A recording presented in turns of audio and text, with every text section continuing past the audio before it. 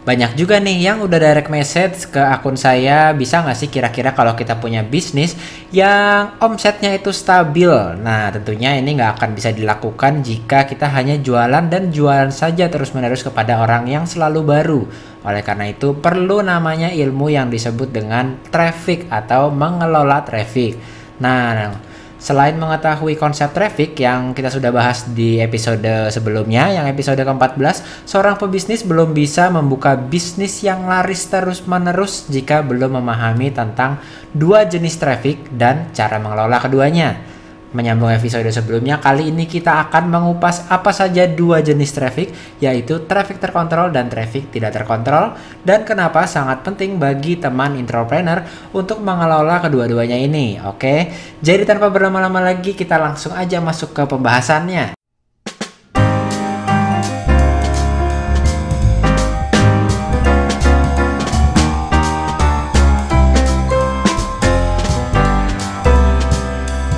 Halo teman entrepreneur, selamat datang lagi di IGCast Entrepreneur. Kali ini udah episode ke-16. Nama saya Yosef, founder dari Sekolah Pebisnis. Saya di sini untuk membantu teman-teman yang memiliki personality introvert untuk menjadi pebisnis digital yang handal. Di episode kali ini kita bakal sharing tentang topik yang masih berhubungan dengan episode yang lalu, yang ke-14.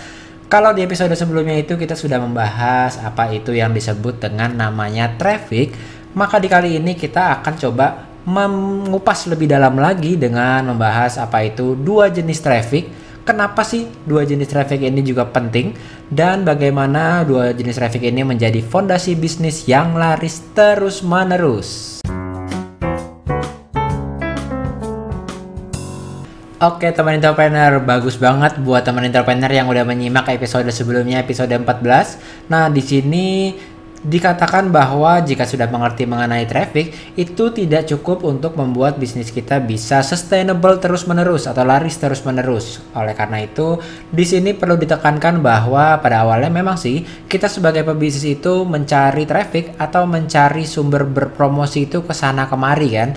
Tetapi pada akhirnya jika kita berhasil mendatangkan traffic atau mendatangkan orang ke toko kita atau ke online shop kita atau ke akun Instagram kita, itu pada akhirnya kita akan kelelahan untuk selalu mendatangkan orang terus-menerus tanpa mengerti bagaimana cara mengelola traffic. Nah, contohnya apa? Contohnya adalah banyak orang yang memiliki akun Twitter, akun Facebook page, bahkan akun Instagram yang followersnya itu sudah banyak, tetapi tidak mengerti bagaimana cara mengelola traffic yang sudah datang ke akun tersebut hingga bisa menjadi customer atau pelanggan yang datang terus-menerus. Nah, di sini diperlukan pengetahuan untuk bagaimana cara mengelola traffic yang baik sehingga dapat berguna untuk bisnis kita. Oke, jadi kita mulai kriteria traffic yang pertama, yaitu traffic tidak terkontrol. Nah, kenapa disebut tidak terkontrol? Karena traffic yang ini itu tidak bisa kita datangkan kapanpun saat Anda mau. Jadi traffic ini sangat bergantung pada orang lain untuk datang ke tempat kita. Jadi misalnya jika Anda memiliki toko online atau memiliki Instagram, tentunya Anda tidak bisa meminta orang saat itu juga untuk masuk ke dalam Instagram Anda atau ke toko online Anda kan, tetapi menunggu mereka untuk visit atau berkunjung ke Instagram Anda. Oleh karena itu mereka tidak dapat notifikasi Anda bahwa Anda telah memposting produk baru atau post baru di Instagram Anda. Nah, ini sangat kurang begitu baik bagi perkembangan bisnis Anda karena Anda tidak bisa mengontrol berapa orang yang akan masuk ke dalam Instagram Anda, tetapi Anda harus bergantung pada kapan mereka mau masuk ke dalam Instagram Anda, yang walaupun di Instagram itu kan ada perhitungan reach, atau jika kita memposting post di Instagram maka paling tidak ada 1% dari follower kita yang mendapatkan awalnya notifikasi bahwa kita telah memposting post baru dan mereka akan bisa melihat di home mereka. Tetapi pada dasarnya tidak semua dari follower kita pun akan tahu jika kita memposting hal baru di Instagram kita, dan ini sangat tidak efektif dan efisien bagi bisnis kita sebenarnya. Nah, traffic tidak terkontrol ini itu juga masih dibagi lagi menjadi 3 kategori. Jadi yang pertama tadi adalah traffic organik atau biasanya orang bilang ini traffic gratisan. Itu seperti Facebook dan Instagram yang gratis, yang kita sekedar posting-posting saja, atau mungkin kita bisa menulis di blog yang mengandalkan SEO-nya, itu kan gratis, atau bisa juga membuat akun YouTube lalu membuat video YouTube. Nah, itu juga traffic yang kategorinya ini traffic gratis atau organik. Nah, lalu yang kedua adalah traffic yang berbayar. Jadi iklan di Facebook dan iklan di YouTube atau di Google menggunakan Google AdWords atau di Instagram menggunakan Facebook, di dalam Facebook juga, itu masih termasuk kategori traffic yang tidak terkontrol. Kenapa? Karena Anda masih tidak memiliki orang-orang ini dan Anda bergantung pada platform Google ataupun platform Facebook untuk mengakses mereka, kan? Nah, lalu apalagi nih selain tadi traffic gratis atau organik, lalu yang kedua traffic berbayar. Ternyata yang ketiga ini masih ada nih satu lagi, yaitu traffic rekomendasi namanya. Jadi kenapa disebut traffic rekomendasi? Memang karena traffic ini bergantung pada referensi dari orang lain. Baik itu misalnya kalau menggunakan contoh Instagram, maka menggunakan paid promote misalnya ke akun @sekolah pebisnis, atau misalnya kita bisa endorse ke selebgram atau ke artis di Instagram. Nah, itu termasuk traffic rekomendasi. Jadi ada 3 jenis traffic. Yang pertama adalah gratis, berbayar, dan rekomendasi. Sekarang mungkin teman entrepreneur bertanya nih, lah kayaknya itu semua yang saya lakukan untuk marketing di online deh.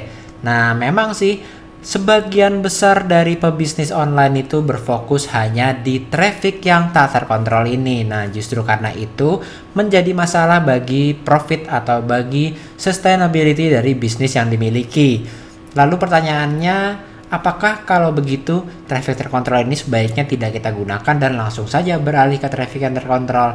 Jawabannya adalah tidak juga. Sebab traffic tak terkontrol ini justru adalah cara terbaik bagi Anda untuk mengumpulkan traffic. Sebab sifatnya traffic yang tak terkontrol ini adalah entertainment based. Artinya baik itu di sosial media atau website yang berbentuk blog atau berbentuk portal berita, itu kan banyak orang berkumpul di situ. Ini sebabnya sangat baik untuk memulai dari traffic tak terkontrol, tapi jangan lupa untuk dialihkan menjadi traffic terkontrol. Nah, pertanyaannya sekarang, apa sih kalau gitu yang namanya traffic terkontrol ini? Nah, traffic terkontrol adalah kebalikannya dari traffic tak terkontrol pastinya. Ya, di sini kuncinya buat bisnis online Anda memang di traffic yang terkontrol ini, karena jika Anda dapat menguasai traffic ini, kebalikan dari definisinya traffic yang tak terkontrol, Anda dapat mengakses semua orang ini kapanpun Anda mau mengakses mereka dan memberikan notifikasi ke mereka. Emang ada ya platform yang kapanpun kita mau menotifikasi mereka bahwa kita ada produk baru atau ada aktivitas baru, mereka langsung bisa tahu? Jawabannya adalah ada. Dan platform itu contohnya adalah Line, WhatsApp, dan email. Nah, pastinya udah tahu tapi nggak menebak juga ya bahwa ini adalah tipe traffic yang terkontrol. Kenapa terkontrol? Karena jika teman entrepreneur sudah memiliki ketiganya ini, teman entrepreneur dapat memblast ke WhatsApp kapan saja, dapat memblast ke Line kapan saja, dan dapat mengirimkan email kapan saja kan. Jadi sangat penting untuk mengkonversikan traffic yang tak terkontrol menjadi 3 traffic terkontrol ini. Mengolah traffic ini itu adalah satu-satunya yang bisa membuat bisnis kita atau usaha kita ini bisa berkelanjutan. Nggak hanya sekali-sekali aja nih jualan, tapi kita bisa jualan berkali-kali sebab kita bisa memiliki traffic yang terkontrol ini. Maka di sini kuncinya adalah berkreasilah, memilikilah kreativitas untuk sebisa mungkin mengkonversikan dari traffic tak terkontrol menjadi traffic yang terkontrol tadi. Gimana teman entrepreneur? Sudah siap praktek belum nih sekarang? Cus, langsung aja kita praktekin sebab ini memang ilmu yang penting banget. Sebelumnya, kalau teman entrepreneur ingin mendalami topik ini, bisa juga nih topik digital marketing ini selalu kita sharekan di @sekolahpebisnis di kelas online. Tinggal klik aja link yang ada di bio. Atau jika masih ada yang kurang mengerti di topik yang kali ini, silahkan DM ke saya @yosefhajibaskoro. Dan sampai sini dulu oke teman entrepreneur. Terima kasih dan kita ketemu lagi di next IG Cast. Saya Yosef. Dadah.